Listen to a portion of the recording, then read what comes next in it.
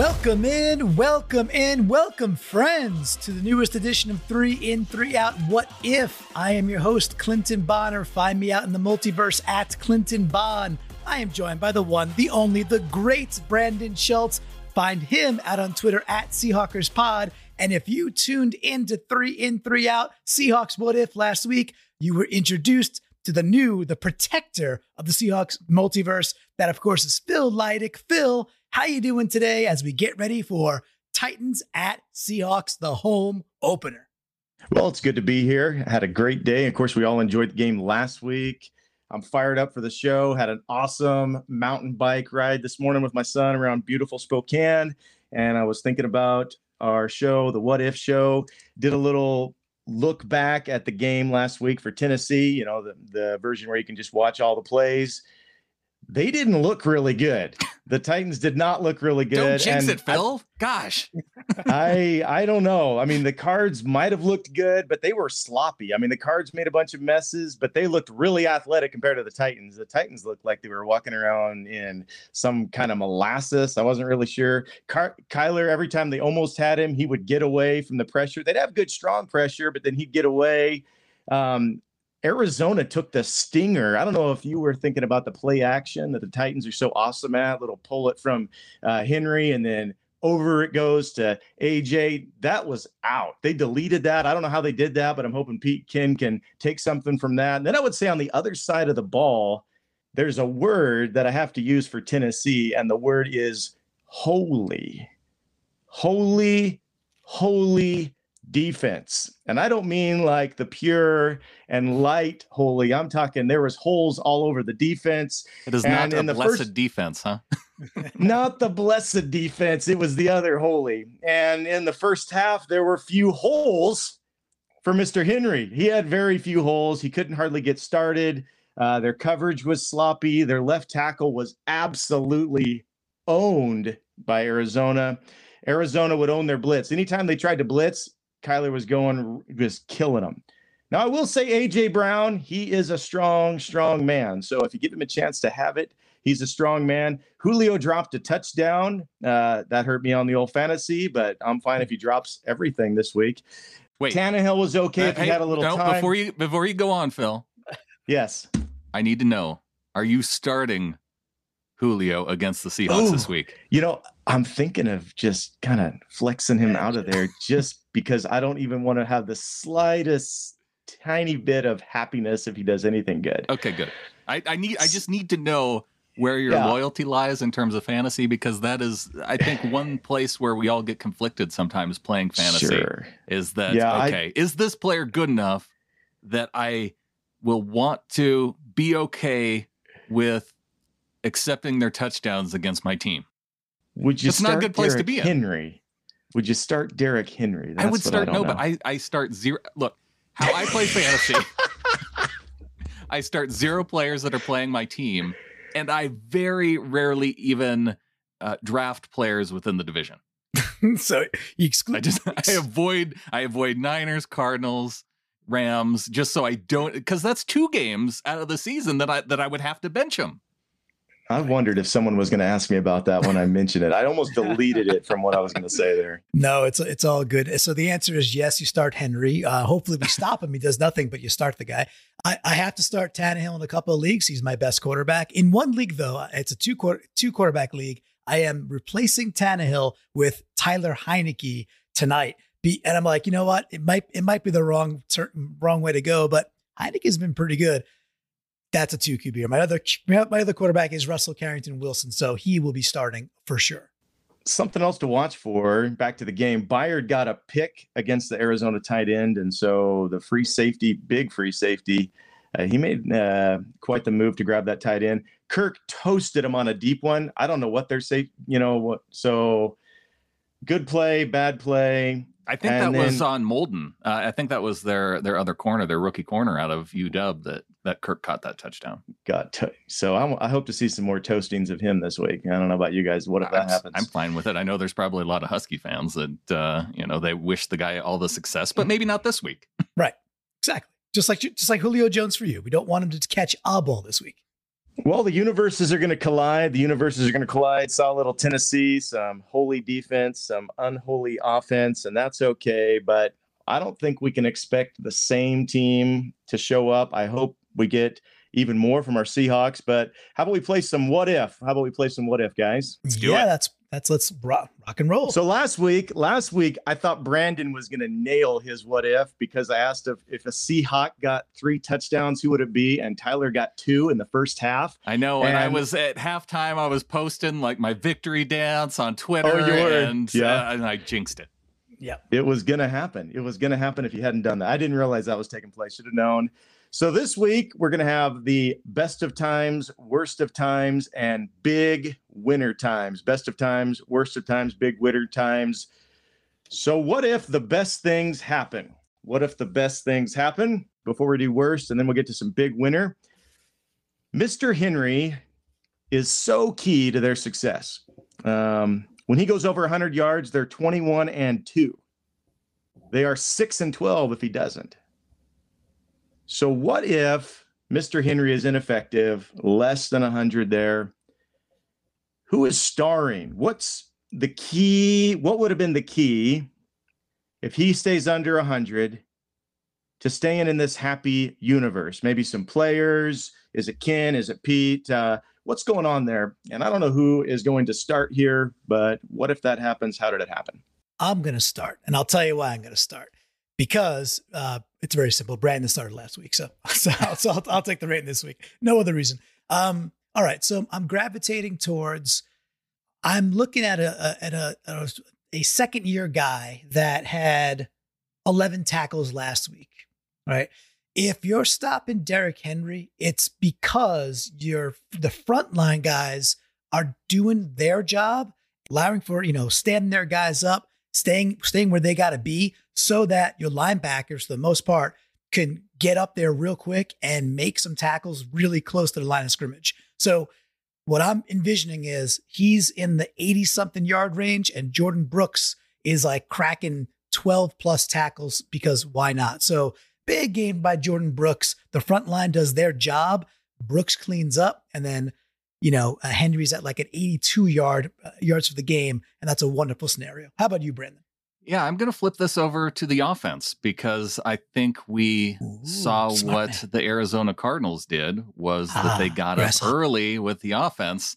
And so you get out to an early lead, take the Titans out of their game plan of running the football, and you make them beat you through the air, hopefully. And that's what we saw from the Cardinals. So I think that's really the key here, because really, I think where that 100-yard stat comes from, if I've learned anything from the stats community, is that you tend to see those yards piling up in the third and fourth quarters when a team has a lead and they really want to run out the clock.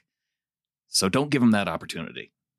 Hey, Phil, I'd like to change my answer to what Brandon said. So he's turned it into the beautiful universe where you actually get the best of both worlds, the best of the best. I mean, the offense is doing so good that their offense can't do well. Complementary football.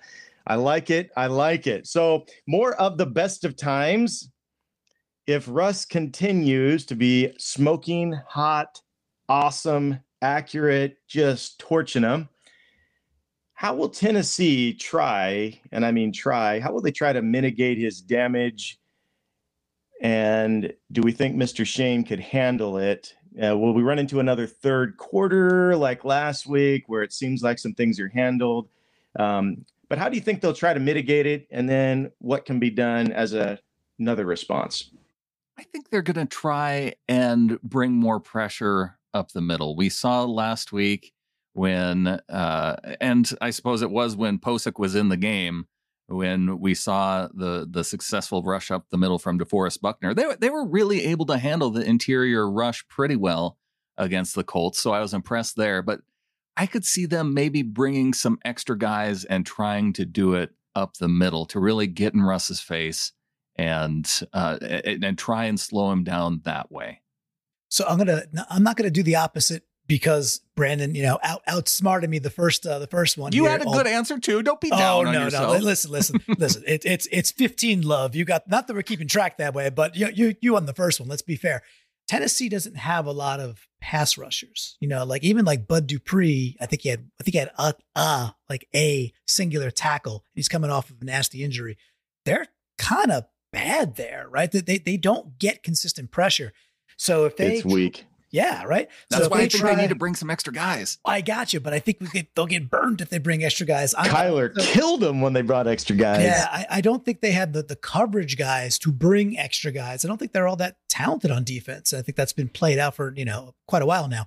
So I think they might do the opposite. I think they might do a lot of try to get what they can get with the 4-man rush, maybe even do some 3-man stuff, and try to do a little bit of confusion over the middle, some zone stuff to kind of confuse. Not that Russ is easy to confuse.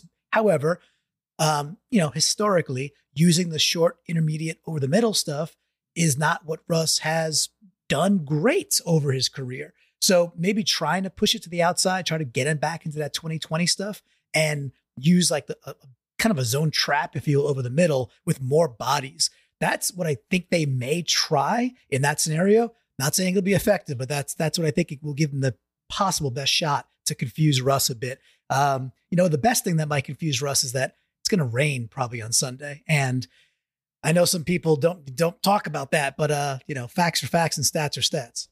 Yes, the rain could be one of the worst of times for Russ, unfortunately. But staying along with the best of times, those would be the best ways. And I think likely scenarios, some of those that could take place. The worst of times, what if it does happen? I mean, we've seen them score our offensive line all over the place, which this week, and I'm not really sure. The interior, like ESPN had them at top 10 interior pass block win rate. Then you look over at PFF, which is, I think, always wrong. So whatever they say, you take it as a good. They said they were 19th on it this week. I'm not really sure. But after watching that team, watching Tennessee, if Russ is getting sacked a bunch this week, and this would be the worst of times, but if he is, how would you pie out the blame or credit it? How would you pie that out? So that's also asking to understand or think about where the pressure might be getting to him from, right? So I'll go with the chalk answer right now and say we still have our woes are still in the center position. So piggybacking on what Brandon had said, if they are going to try and kind of go up the gut there over the nose tackle, that might be the only place I could see it leaking, because we're in a better fundamental spot, like whatever PFF ratings, ESPN ratings, whatever. Like, it wasn't great protection last week. It was pretty good. And then Carson's very good at making sometimes something out of nothing. Certainly good enough on the touchdowns. Each of the 4 touchdowns, 3 of the 4, he had really good protection. The one, the lob to Lockett was a little bit of a, he had to get rid of it fast. So that's my quick answer is that it'll maybe be some leakage right over Fuller, who is clearly still, the weakest link in what is an otherwise pretty okay line, verging on good. So that means that if the O-line is good and yet Russell is still facing pressure, I could see it having something to do with Russ, because holding on to the football too long is something he is prone to do. One of the things that we saw last week against the Colts is that Shane Waldron has the ability to call plays that allow Russ to dump it off quickly, and he has to take advantage of those. So if he's not doing that, if the O-line is actually providing good protection, the only guy left to have it fall to is our quarterback, Russell Wilson.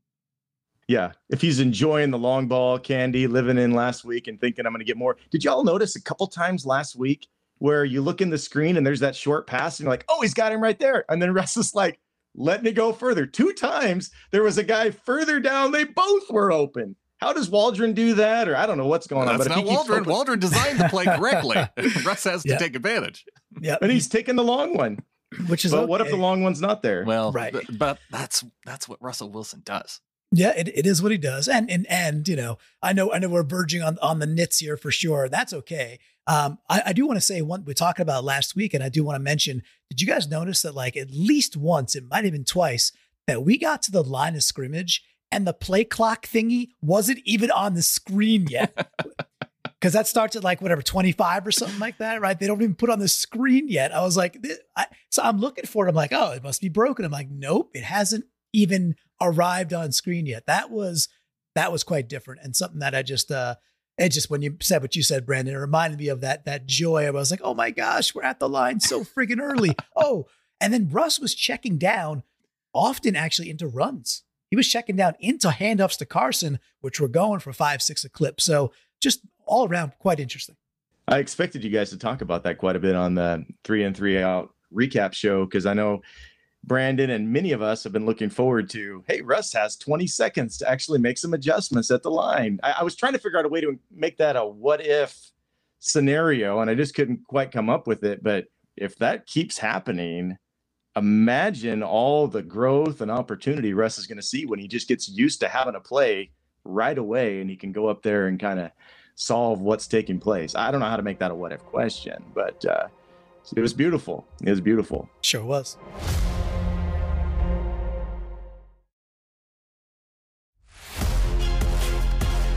Best of times, worst of times, big winner times will come up here in just a second. I did have another worst of time. If Tennessee is controlling or hanging with us into the fourth quarter, if they're staying right with us, maybe a little head into the fourth quarter, I want to give you a chance to get into your nooks and crannies that I know you like to get into.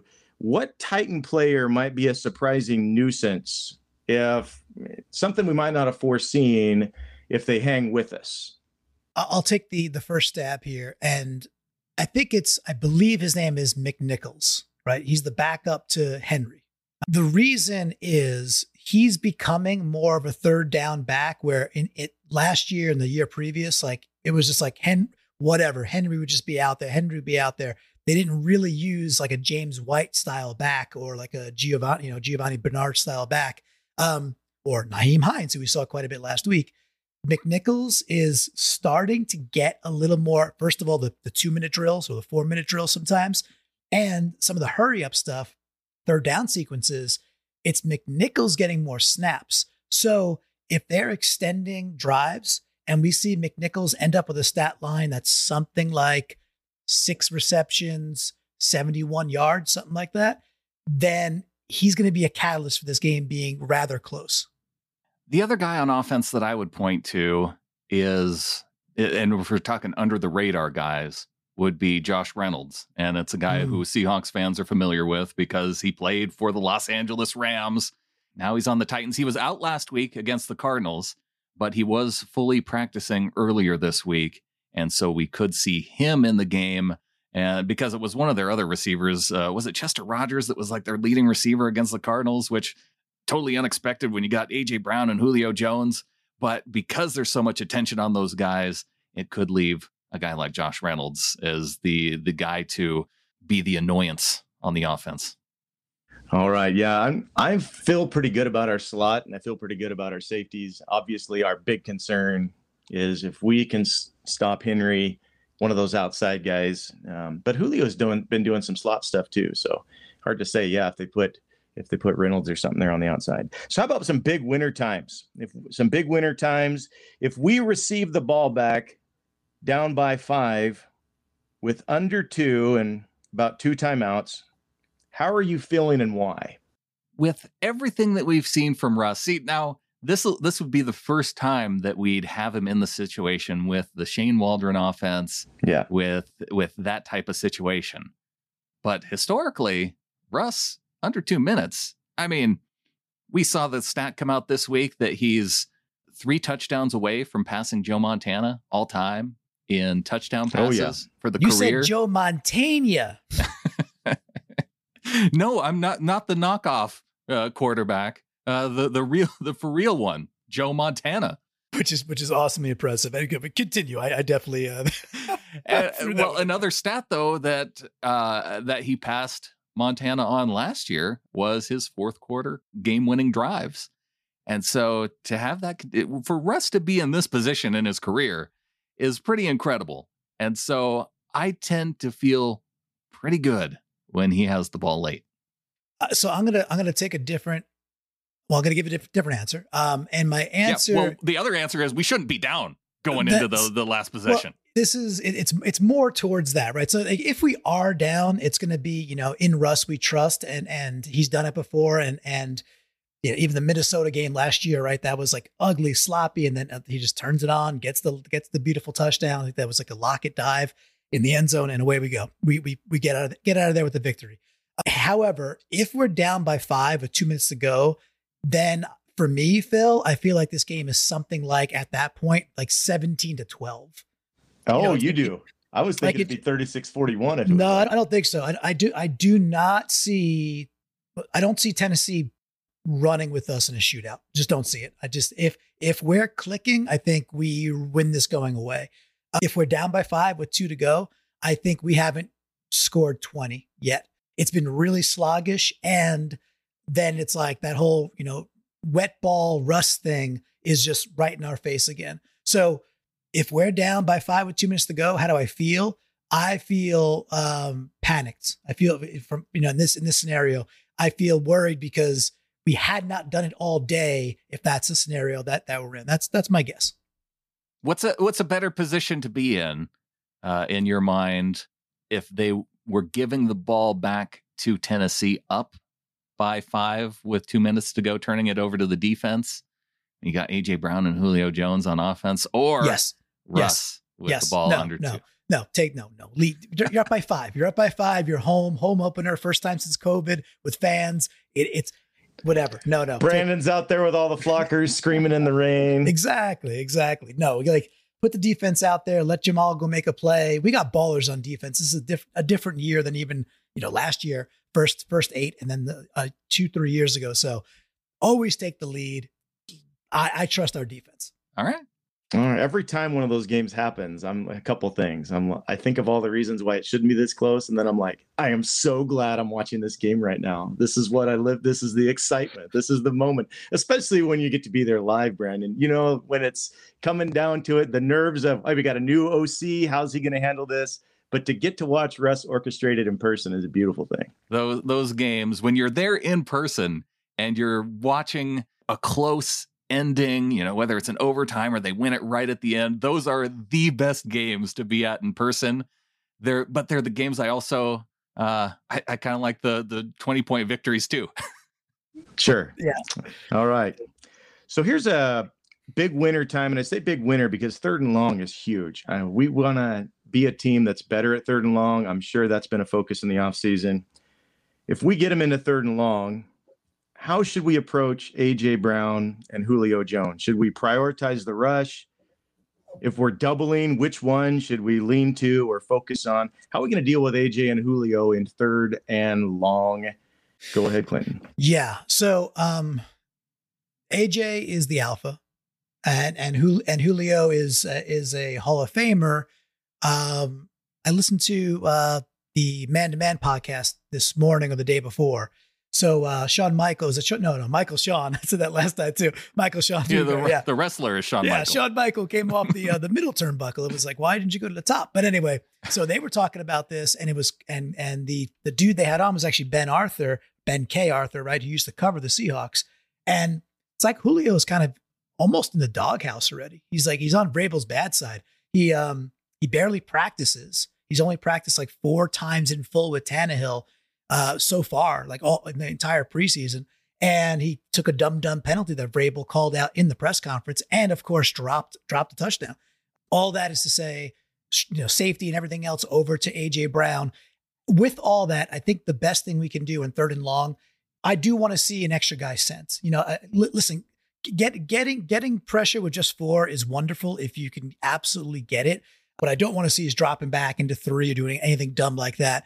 But I'd like to see that 5th guy come in, send a backer or send somebody on a bit of a delayed blitz, put the heat on Tannehill, and then shade to the AJ Brown side. That's how I'd like to see them at least attempt a couple of the 3rd and longs. Yeah, get after Tannehill, send the extra guy. I'm about that in this game, especially after what I saw the Cardinals do against the Tennessee offensive line. Because if you give Tannehill time, it won't matter if you're given an extra guy. If you have AJ Brown covered up, then he's going to find one of those other guys, whether it's his tight end, whether it's a 3rd receiver running back out of the backfield, and then we're screaming at the TV because they're giving up a 3rd and long. So put some pressure on Tannehill. Tannehill seems fairly poor against pressure compared to a lot of quarterbacks we're used to playing. He doesn't seem to handle it real well. He's an accurate thrower, but yeah, if we can get a guy on him, I would love, like Clinton was saying, I'd love to get after him with 4, but if it's not working on third down, we can't afford to let him survey, because those two big guys, Julio's been Mr. Third Down for years, and AJ is just a man force, and trying to stop him for any amount of time, I don't feel good about that on the outside.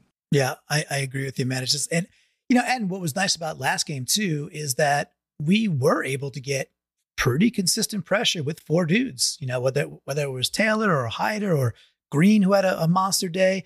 And I think maybe it's like you could see early on, first quarter, a quarter and a half in, are we getting to Tannehill, or at least disrupting him with just 4, so that when we get into situations maybe a little deeper in the game, we kind of know at that point, all right, we have to add in the extra guy to try to get to him. Or, hey man, maybe we've already racked up 2 or 3 sacks, and when it hits that 3rd and 11 in that pivotal moment, we feel pretty confident, and a dude like Dunlap just breaks through and gets that sack. So anyway, I'm just fired up that we're in a position where we're talking about we can get pressure with our front 4, and if we add the 5th, it's going to it'll be on our terms, not because we have to send Jamal Adams to generate any pressure. Good. Well, on the way out, NFC West, of course, looked pretty good last week, other than all sides of the ball, I would say, except for the 49er defense. The non-Sala defense was kind of a little bit of a choke job there in the second half. If one of them loses, what if one of them loses? You got the 49ers at the Eagles. You got the Rams at the Colts. You got the Vikes going against the Cards down in AZ. What if one of them loses? Which one do you think it'll be? Oh, I was hoping you were going to say, which one do I want it to be? Well, they could be the same thing. Because I want it to be the Rams losing to the Colts, because, based off of what we did to the Colts, and then that just shows that, yeah, maybe the Rams aren't anything to worry about this year. So that would be my preference. The team that I would think is most likely to lose. San Fran going on the road to Philly? Yes. I'll pick that one. Right. Maybe that one. They kind of looked the weakest to me, but what do you think, Clinton? Yeah, I think, I think the Rams are going to roll the Colts. I expect them to beat them fairly easily. I don't think the Vikings are that good. Maybe they are, and maybe Cincinnati is also that good. I think they're both kind right. Listen to what you just said. Come on now. Well, but I think they're both in the middle, as I'm saying.